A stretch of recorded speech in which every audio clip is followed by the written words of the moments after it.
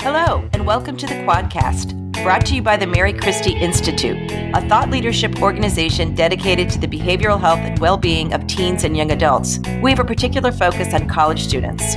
I'm Marjorie Malpede, the Executive Director of the Mary Christie Institute. And I'm Dana Humphrey, the Associate Director of the Mary Christie Institute, and we're the hosts of the Quadcast. I'm Marjorie Malpede, and I'm talking today with Dr. Zainab Okolo, Strategy Officer for Student Success at the Lumina Foundation. May is Mental Health Awareness Month, and today's guest has dedicated her entire career to improved mental health as a therapist, policy expert, and now as a philanthropy partner in young adult mental health and higher education. Zainab, welcome to the Quadcast. Thank you so much for having me, Marjorie. It's great to be here. I'm so glad you're here with us. So you are a trauma-informed therapist working in philanthropy, focusing on student success. So this is a very interesting time to be in this space, and we've got a lot to talk about today. But can we start with your new research, which Lumina did in partnership with Gallup, which was super eye-opening? The new survey revealed that mental health is now the main driver for stopping out in college. Mental health was cited twice as often as the pandemic, the cost of college, or the difficulty of coursework as the reason college students had considered stopping out. Within the past 6 months, about 1/3 of bachelor's degree students and 4 in 10 associate degree seekers report they have considered stopping out. The numbers are even higher for BIPOC students. So a couple questions here. Were you surprised by these findings, and what do we make of all this? Yeah, Marjorie, thank you again for having me. Let me start by saying this. No, I was not surprised, because honestly, what we're witnessing today with higher education's current mental health crisis is the awakening of a sleeping giant. I've had the great fortune of spending the formative years of my career on the front lines of this issue as a former student services director and licensed mental health clinician. And there is no doubt that mental health has been a key student services issue for years. The State of Higher Education report authored by my colleague Courtney Brown with Lumina and Gallup highlighted this exact tension. Think about this. The report showed that 76% of college students surveyed indicated they considered stopping out of college due to mental health and emotional stress. This is a sharp 34% increase from the last report in just 2020. Arguably, this places mental health as the number one reason for students dropout to date. For me, as a student advocate and mental health practitioner, this is a very big deal. And in recent months, in alignment with these findings, we have heard several pretty staggering tragedies related to the increase of suicide attempts, both on and off campus, and completion across the nation as a result of our pandemic crisis. And unfortunately, this reflects what, again, I've known for a long time, that the pandemic did not create the problem that we're currently facing. It only exacerbated what we already knew was there and intensified the need for a thoughtful response. You may remember, I think it was 2006, the world watched as the high-profile James Dungy, son of Tony Dungy, former NFL coach to the Indiana Colts, his son was found by his girlfriend after being a victim to a completed suicide in his college dorm room. At the time, the media coverage did its best to focus on the tragedy of the loss, both to the campus community and to the Dungy family. But at the same time, institutions were simply not equipped or positioned to utilize such a tragedy in transforming campus culture towards long-term solutions, especially when the tragedy was then viewed as something that was particularly individual rather than a systemic challenge or gap that it presented and highlighted in terms of delivering need. So now we have a unique opportunity to have some really hard conversations, pivot resources towards institutions, and as a result, and of course, most importantly, save the lives of our students that may be struggling. So thank you for that. I want to ask you a couple things because there's so much to unpack here. Let's talk a little bit about the pandemic. So you're a trauma-informed therapist, and you said the pandemic, I mean, obviously this didn't cause the problem, but it certainly exacerbated it. Yeah. And I just can't help but look at this research and see the change. The previous Gallup study had shown financial concerns, I think is the number one. And now Right. it's clearly emotional stress. So that has got to be, as you say, related to what happened in the past 2 years with what we're really thinking of as the triple pandemic, right? Which is the public health crisis, the economic crisis, Right. and the racial reckoning, and the inequity in which the pandemic was experienced by students. Right. Talk a little bit about, are we, as a higher ed academy, are we thinking enough about really what has happened over the past 2 years? Are we taking that into account? And again, I'm asking you because I know you're a trauma-informed therapist, so I'm interested in sort of the collective trauma. Absolutely. That's a great question. So my short answer to your question is no, we are not. But in connection to your first is that on exactly how trauma works is that this type of impact really does directly influence our decision making.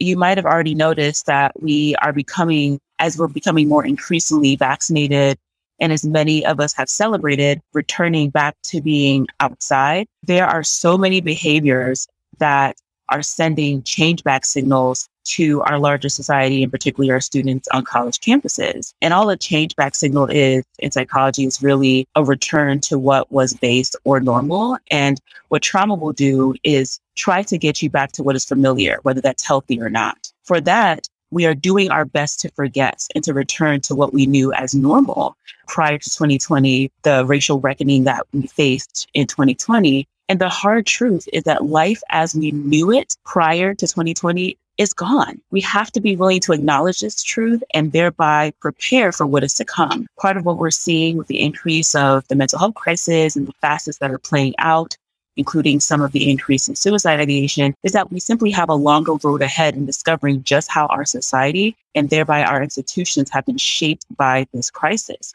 along with how students choose to cope. What we have to do when factoring in the fixes, the modalities that we might want to adopt and implement on our campuses is to both first acknowledge that we are not the same and to prepare for the ways in which our students will respond to the spectrum of feelings of that truth while providing some right-sized supports and meeting the needs of those that are struggling. And the one unique thing about our traditional age college students is that we've characterized them around some of their adjusted coping mechanisms when they're newly finding their independence. We've seen this throughout books and Hollywood, students and their drinking behaviors, their spending behaviors, because it's their first, crack at independence.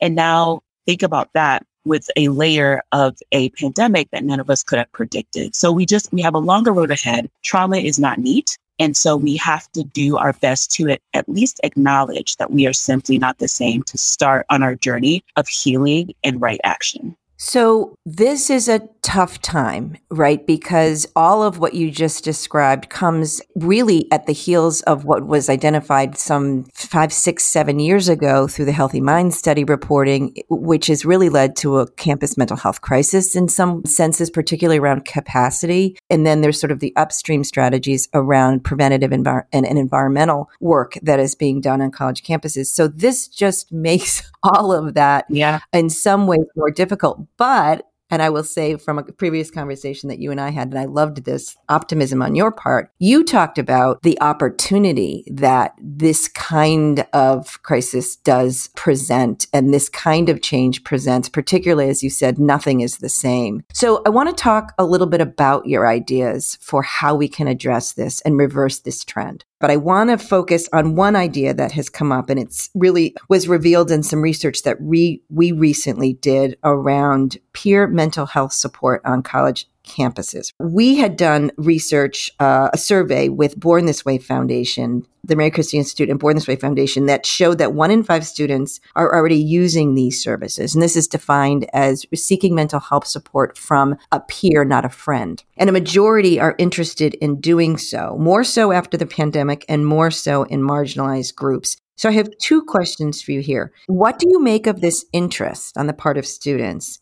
And as a therapist, what are some of your concerns? That is a great question. So first, let me say I'm so encouraged by student mental health activism. It's great to see students wanting to not only be part of the conversation, but a part of the solution. And however encouraging this is, it has to be said, these are still young people, when we think about traditional age students who themselves are still figuring out themselves. With this, we have to consider that for traditional age college students between the ages of 17 to 22 in particular, they're transitioning from adolescence to early adulthood. And in this, there needs to be perspective and training. So I'll put this out there. I've now been a therapist for going on 12 years. And it took me a good 4 of those years to truly learn how not to assume my client's trauma, how not to become so empathetically involved in what I was learning from these resilient folks that I had the honor of working with, that I didn't wear it as my own issue or become triggered from my own past traumas. And actually beyond learning and perfecting your modality choice, this is a big part of being a therapist. It's learning how to decenter yourself, de-escalate yourself, and not take up room that your client needs to heal. And although students are more than willing and comfortable in talking to their peers, and might have, I've seen studies where students have indicated they'd rather talk to their peers, it's important that we do not trade one issue for another, that we do not create one crisis in our hope to address another. When students need mental health services, they should be connected to an actually trained and experienced professional that will be able to support them in the ways that they need, and in which we can see long-term positive results and not just immediate forms of comfort. So, Zainab, I want to stop you on that because I think that's a really interesting point. So when you think about peer mental health support and the role of students, I think you'd agree that, as you said, students want to help. That was another thing that we found out in our survey. They do this out of altruism, wanting to give back. So there's a role for students, but that's where it gets tricky, right? Like, what is that role? And you have made a great case about the clinical concerns. So one of the points you just made was about getting relief in the moment. I thought that was interesting. So talk a little more about that. It feels good to talk to people who get you, but you're worried a little bit that that's not getting at the real issue, right? Absolutely. So as I've mentioned, students oftentimes want to talk to other students that they connect with. They want to connect with their peers and know that they're not alone. They have had to go through a process where some of their development was done in isolation during quarantine. So that is all fair and good. But in thinking about the role that students can play here, I want to focus a little bit on the generation that we are inheriting. So I personally have characterized the current generation of traditional age students, Gen Z college students, as a generation of confident innovators, creative collaborators, who are not shy at all about using their voice and talents and addressing societal injustices that they witness. I'm really excited to see that. When it comes to mental health on campus, students make excellent advocates. They make excellent change agents. They make excellent destigmatizers. So students are key in creating campus cultures that not only promote mental health and well-being, but help remove the shame and stigma around engaging resources. Another role that I see students being able to play in a healthy way includes connecting their peers to resources. So with the right training, students may be equipped to perhaps do quick intakes and supporting their peers towards working with licensed professionals, especially when they present with a diagnosed mental health challenge. Anything beyond this, in my opinion, is putting too much demand on students who, again, themselves are still figuring themselves out, no matter how resilient they present. So I'm going to maybe put you on the spot here. Do you see potentially the interest, particularly on the part of Black students in the LGBTQ plus community, that there is an interest in this because possibly the system is letting them down, or that the current apparatus for seeking help doesn't match their cultural priorities? We've seen that in our research. So that was kind of my one question. And then the follow-up to that, Zainab, is what do we do about this? I know you've got some thoughts on changes that can be made that could get at that issue. Those are two great questions. So first, thinking about students of color, this crisis has left our equity populations even more vulnerable than they were before. And students of color have experienced significant loss as they were more likely to be frontline workers, have parents, one or both that were frontline workers, and thereby could have lost one or both parents to the pandemic, in turn having their mental health disproportionately impacted by the very same pandemic. So an analogy that I heard the other day that I really appreciated was, we're all in the same storm, but not in the same boat, meaning we don't all have the same protections. We don't all have the same relationship to the very same storm. Some of us are more exposed to the elements. Additionally, the mental health space and access to resources has not always been even or fair to students of color. Students of color are also less likely to have access to mental health screenings before they get to college, or even access to individualized education, diagnostics, and plans, IEDs, before they enter college. So when they go through things like early onset, it's a lot more staggering than students that might have already had these supports, had a more trusting relationship with the use of therapeutic services. And that's another topic for another day. It's a very, very long relational story that needs to be healed. And now we need more representation on campus for students of color to oftentimes feel comfortable, and other marginalized groups, those in the LGBTQIA community, to feel comfortable, to feel accepted, to not feel, what's the word I'm looking for? To not feel like they are being simply studied, that they are actually receiving the services that they need to not only cope with what they're going through, but have the support towards their own healing. For me, to answer your second question, this is our moment.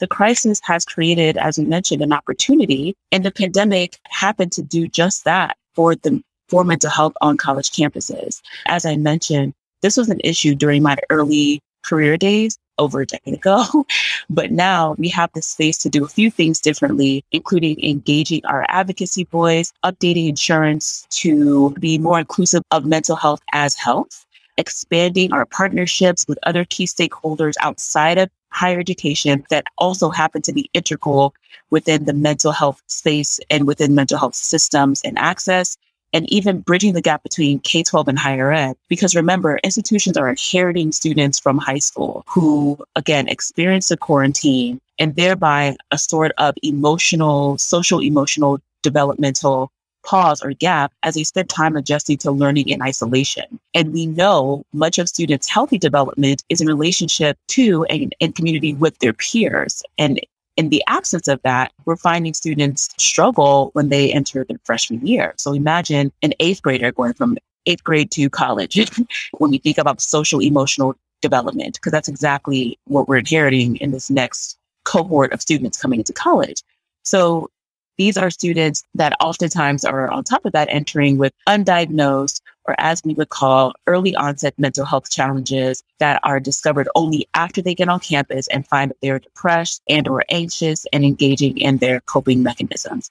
This is also a moment for us to create a culture of inclusion on campus and to ensure that students are aware that such struggles are pretty normal right now, and that there's no need to avoid or suppress them or to hide them, but instead to engage with what they're struggling with and receive the resources that they need. Zainab, it sounds like more than ever, we need to focus on the onboarding, right? The students who are coming into these institutions, and doing so will then hopefully have an impact on some of the prevalence numbers that are being reported. We would naturally think would be the case. So what would some of those strategies be? I mean, right now there's so many orientation modules, but you're really talking about bringing mental health right into the curriculum almost, right? Absolutely. So I'm going to harken back to when I was an academic director and I had a little bit of influence over the major that I was a director for and kind of developing curriculum. And we had courses that students had to take. We had experiences that they had to engage, like, for example, their required internship experience. And then we had some opt-out experiences that if they didn't indicate that they did not want to do this, this was ending up on their schedule in some way. Some of this was in terms of elective courses and some other engagement activities. And I wonder what it would look like if higher ed looked at mental health as key to a student being oriented to campus.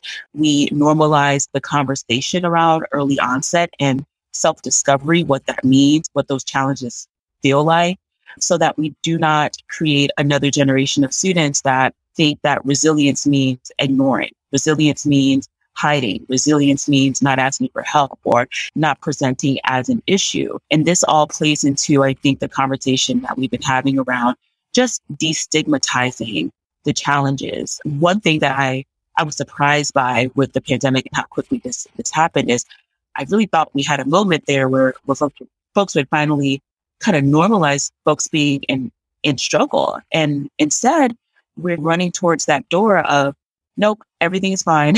We are okay. We're all okay. You're okay. I'm okay. And it's like, if there's anything that we were introduced to that can give us permission to cry out and say, hey, I need help. Hey, I'm not doing okay.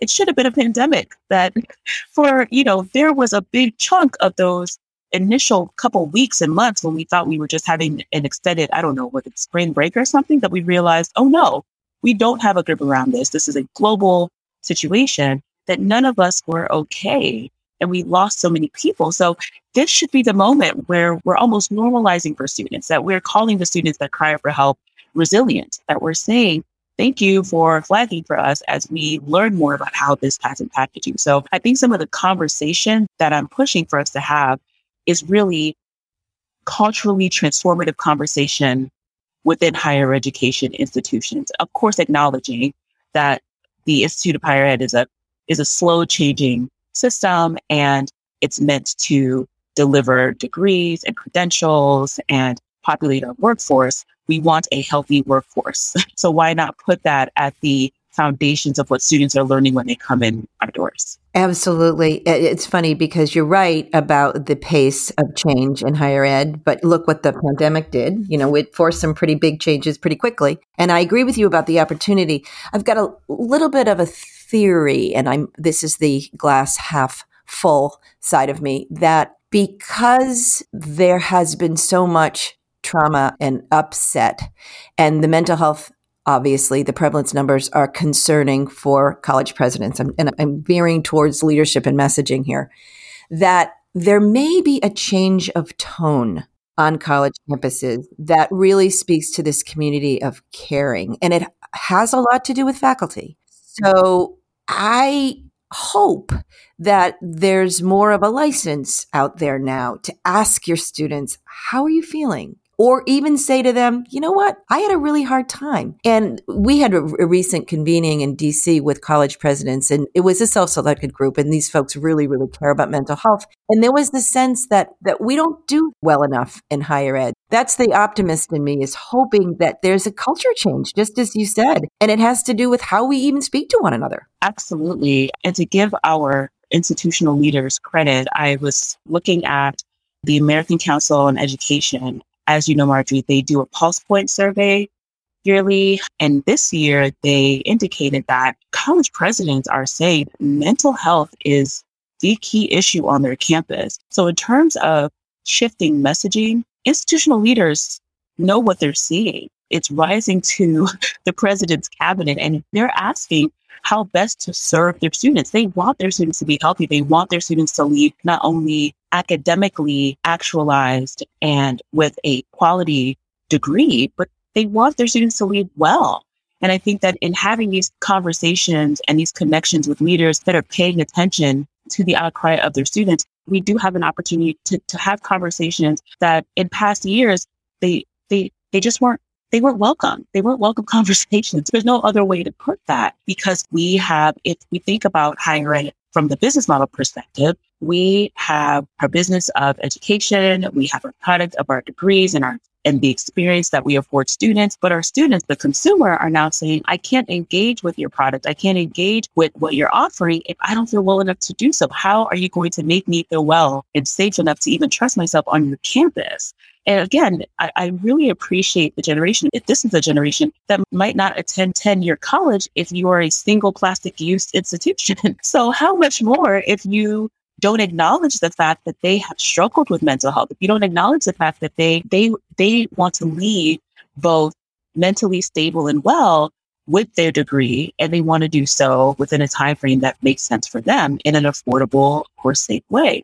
And so I really do celebrate leaders for being honest about what they're seeing. I celebrate organizations like ACE for thinking through ways to capture this knowledge as we think best about what practices would best serve institutions at the time. And I think these sorts of conversations kind of start us off with allowing leaders to know that it's not just your campus, this is happening, because the pandemic didn't just happen on your campus. This was a global experience, and it unearthed something that our space has almost had to turn a blind eye to for years. So we now have an opportunity. I couldn't agree more. And I just shout out to our mutual friend and colleague, Holly Chessman at ACE, who was the driver behind those pulse point surveys. And I agree that really was eye-opening for all of us, because you're right. The messaging has to come from on high. And I do think that hopefully it will change, as you so eloquently described. This has been an amazing conversation, but I have to ask you before you go a little bit about Lumina.